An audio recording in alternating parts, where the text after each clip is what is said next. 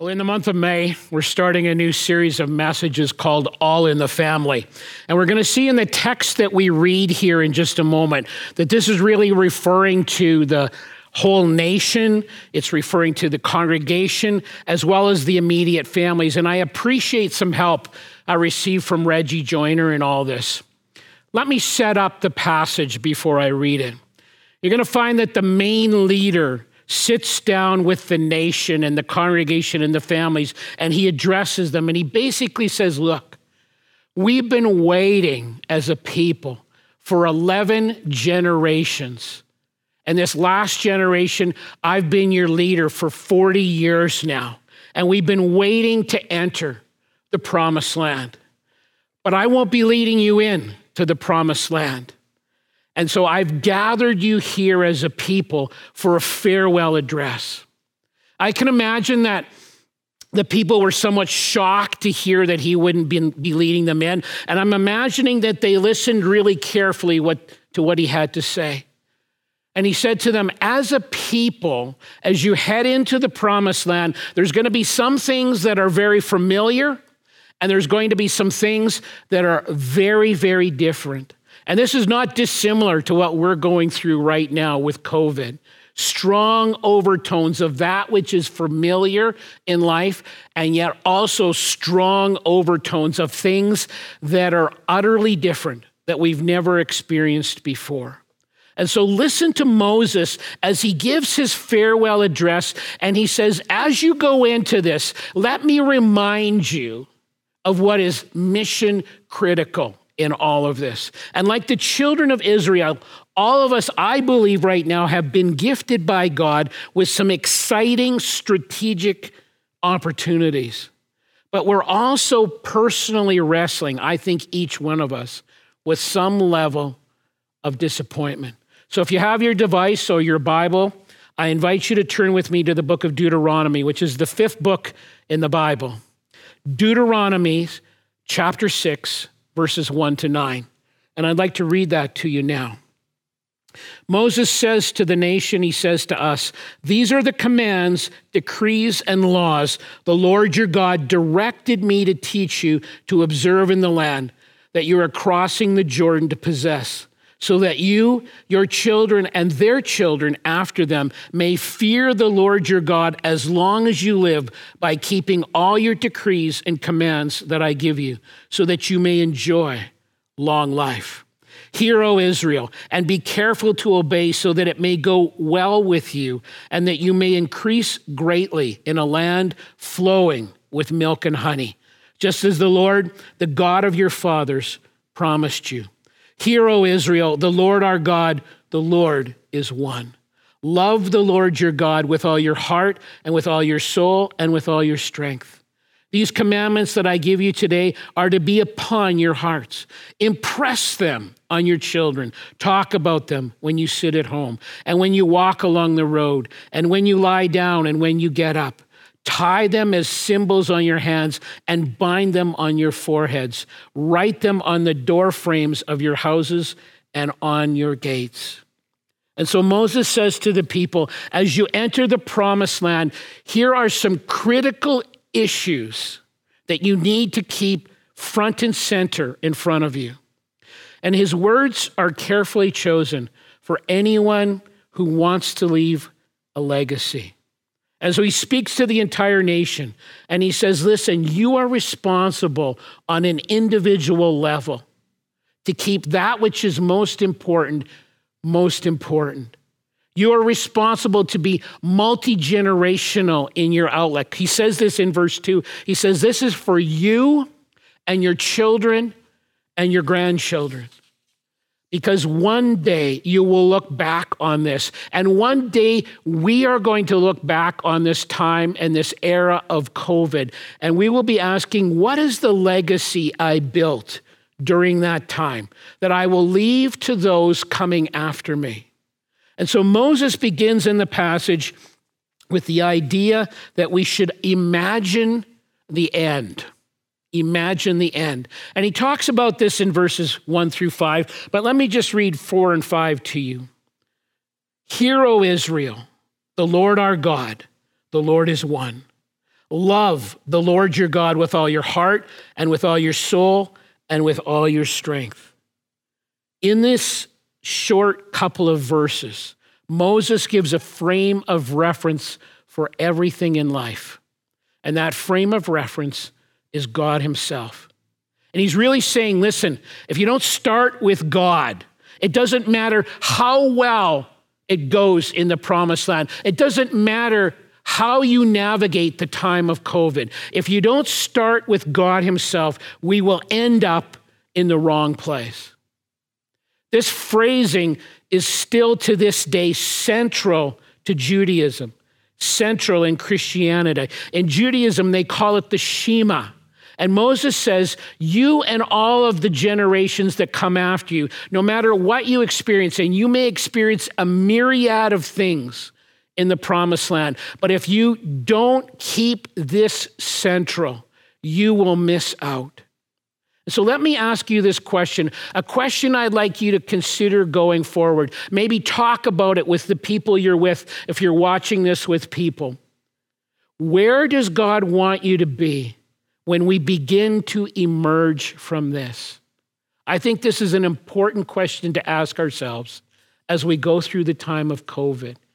Where does God want me to be when we begin to emerge from this? And so with Moses, I'm inviting you to imagine the end.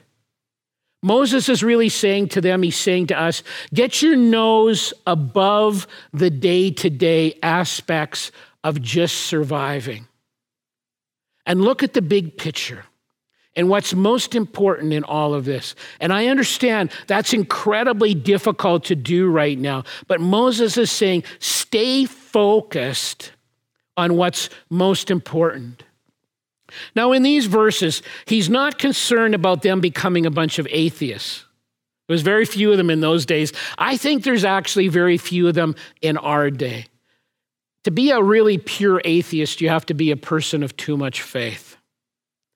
What I think there is a lot of in our world is agnostics, people who are not sure if there's a God or not, or they might even say, I think he does exist, but then they, in practical terms, live their life like he doesn't exist. The power of the Shema in verse 4, something that is repeated very often. The power of the Shema expresses and establishes God as the central character around whom everything revolves in life. The one around whom everything connects people in a society and every generation as well. Those who live in the Hebrew community to this day are invited to recite the Shema from verse 4 twice a day. They hang the Shema on their doors as a visual reminder of God's rule in their everyday life. And they say by doing this, I want to declare the centrality of God in my life. And when I was in Israel a few years ago, I picked up one of them, one of the ones they'll put in the door frame, as a visual reminder to me of the centrality of God in my life. Let me ask you a question. How do you decorate your house? How do you decorate your house?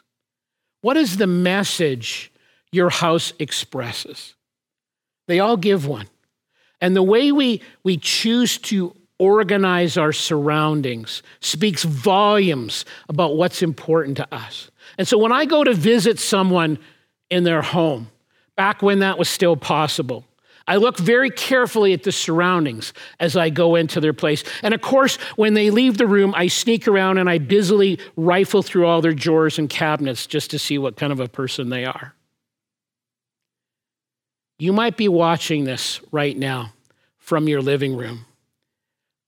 And as we wrap up our time in a few minutes, I'm going to invite you to ask that question. What is the message our surroundings are expressing? What are we suggesting is most important to us based on how we've organized things around us? Are there things in and around us that are visual prompts to remind us that God is central in our life, that we want him to be a focus of our life, one on whom we discuss things often. You know, when I was a teenager, my parents gave me some ability to decorate my room as I wanted. If you are listening as a teenager today, can I ask you, if your parents give you some perhaps limited autonomy when it comes to how your room looks, what does your room say about you? What kind of a message does it express about what's important to you? And if you're a little one, if you're a child here today, what's the most important thing in your room? Moses is saying to the nation, he's saying to the church congregation, he's saying to the very wise parents, listen, keep the spotlight on God because he is the end we want to realize. Oh God, may you be central in all that we do and all that we think. And so let me ask you this question. What might be a Shema-like thing for you? The second value that Moses says, listen, I want you to keep front and central as you're heading into the promised land, that he's really saying to us as we traverse through what we're going through right now. The second value is the fight for the heart. The fight for the heart. And we see this in verses 5 and 6. He says, love the Lord your God with all your heart and with all your soul and with all your strength. These commandments that I give you today are to be upon your hearts. You know, in the scriptures and other places, it says that God shows his love to 1,000 generations, to those that love him and keep his commandments. And so there, as well as in this Deuteronomy passage, Moses makes the connection between love and obedience. You know, the only thing that separates a living, vibrant faith from a ritualistic, legalistic orthodoxy is really one idea, one word, one practice, and that's love. Moses says, when you go through what you're about to go through, I want to warn you about the danger of a generation losing its faith. Losing its faith. You know, in my experience, as we go through things in life, people typically very rarely remain neutral as they go through sort of dramatic circumstances. They will either move towards or they will move away from God. And I believe that right now during COVID, we are in a time of strategic opportunity. I've been praying personally, and I invite you to pray that God would give you divine appointments. In other words, arrangements that he directs, that he initiates, that he brings together so that he can be central, so that he can be honored, so that he can be exalted as we talk to people, as we model for people the things of him.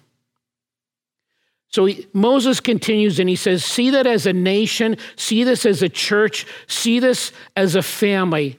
He is saying there's something much more important than practicing an outward lifestyle type of religion. And he fights for the heart, the value of the heart.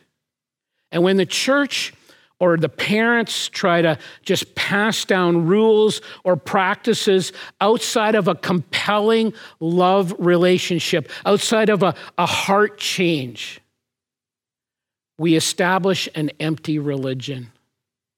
So Moses says, teach and model that God is not only someone to be in awe of, someone to hold in high reverence, to have a healthy fear and respect for, but also someone you love.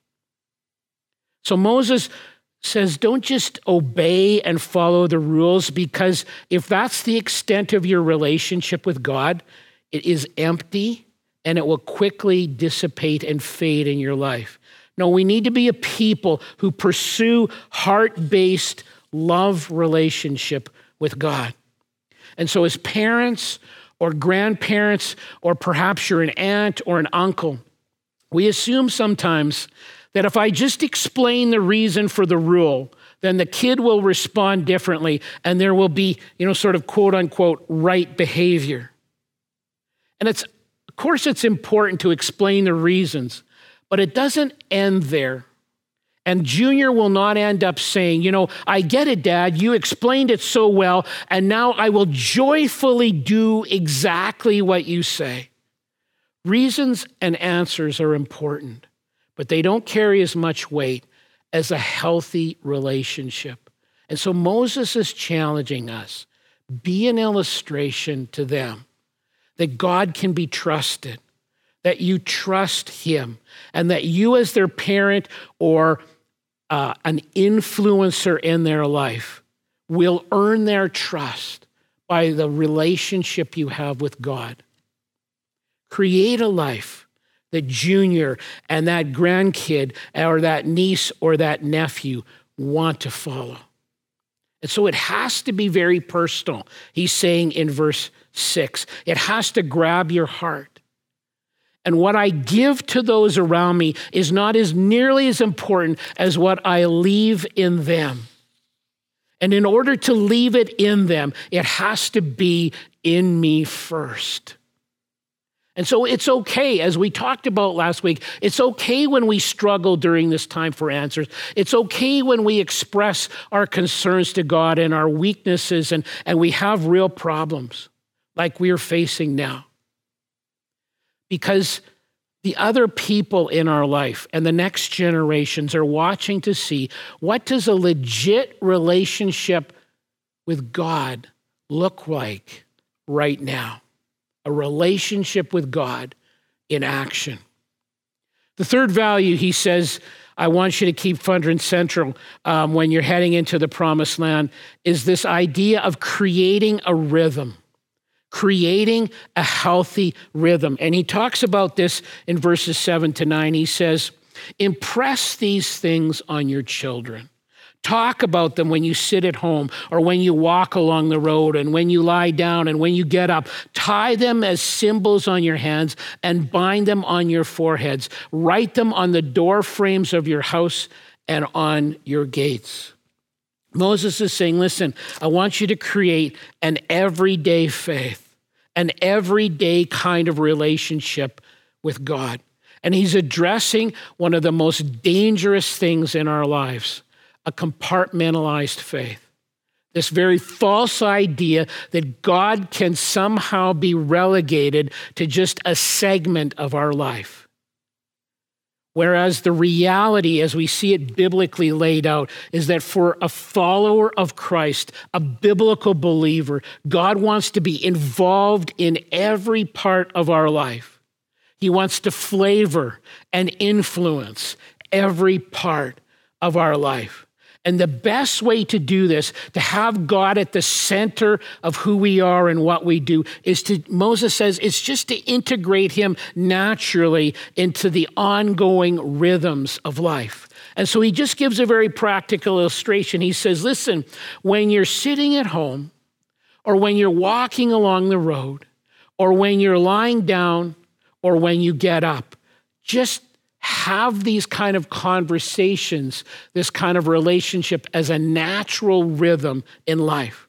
And so if it works in your schedule at home, as you're doing this now, as you sit down for a meal with your family, if that's something you're able to do, talk about God in light of their day. Talk about God in relationship with God in practical terms regarding what's coming up. When you go for a walk or a bike ride, like so many people are doing right now because of the nice weather, talk about these things. Or if you're one of those that's still privileged to be able to commute to work and stuff like that and still go into your job, talk about these things or contemplate these things on the drive to work. Or when you're saying goodnight at the end of the day, discuss the day in light of how God had a part in it. As you begin the day, Moses says, if you have breakfast together or just a moment together, set the tone for the whole day around a God orientation by your comments, by the things you do, by prayer that you might have together. Set the tone. You know, a couple of weeks ago or so, Debbie and I were visiting just in the driveway with one of the teachers in our church, and we went to their place, and we were standing in the driveway. And of course, the teachers now are teaching virtually with their students. And one of the things that this teacher said to us is that they said that they're just really missing is that every day when they were in the classroom with them, the real classroom, they would stand at the door, and as their students would come in, they would greet each one of their students and just kind of interact with them a little bit, trying to set the tone for a good school day with their students. And they said, I desperately miss this. In other words, they're saying, and God is saying, and Moses is saying in this text, take advantage of the time. Take advantage of the opportunities that are right in front of you. Do these things.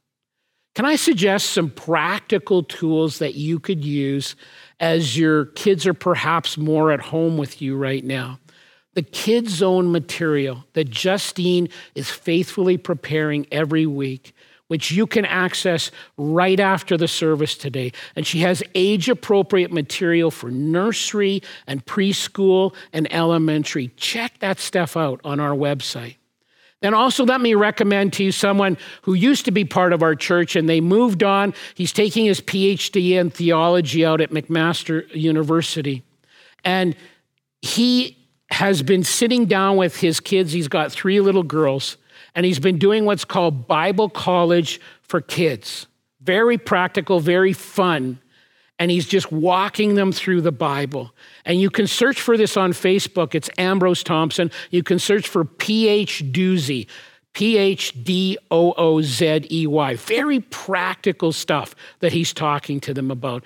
A great book I would suggest is Parenting Beyond Your Capacity by Reggie Joyner and Carrie Nieuwhof. Moses is saying, let's think multi-generational. Let's pass the faith on to the next generation together for the glory of God. And finally, as they head into the promised land, as we are in COVID, Moses says, widen the circle. 2 times in these 9 verses, he says, hear, O Israel. Right at the beginning of the text, he says, listen, I'm talking to the whole nation, and we need to support each other with a multi-generational viewpoint. This is why he says in verse 2, you and your children and their children, teach them and impress on them the need to fear God, hold him in high reverence, and follow him and enjoy long life. When he says, hear, O Israel, he's really making it a national issue, really a church-wide issue. And maybe you are listening to this, and maybe you're part of a family or have a family, or maybe you don't. Even if you don't have a family, each one of us has a responsibility to one another, to pray for those that are part of our sphere of influence, to help those parents, for example, that are around us, that are trying to raise their kids. When we are followers of Christ, we must remember the responsibility we have to model the things of God in front of the children and the teenagers and the young adults that are around us immediately, that are in the church, that are in the community. And when we go to do things that dishonors God, do sinful things, it doesn't just hurt us and grieve the heart of God. It affects those impressionable ones that are watching us. We need to give as well so that we can impact the next generation and impact our community. This is why we have a children and a youth and a young adults pastor, because we take very seriously the call from Scripture to pass on the faith. And so every son, every daughter, every child, every young person needs to hear and see modeled in front of them the activities that not only come from their parent or parents, but by the other adults in their life, showing them what a healthy relationship with God looks like during COVID. And so certainly as a church or as believers, we don't take the central role in this. This is the role of the parent or parents. But we are called on to support those parents, to be working in combination with them. Moses is saying, as we head into the promised land, as we as a people are now going through COVID, keep that which is most important right in front of us. Amen.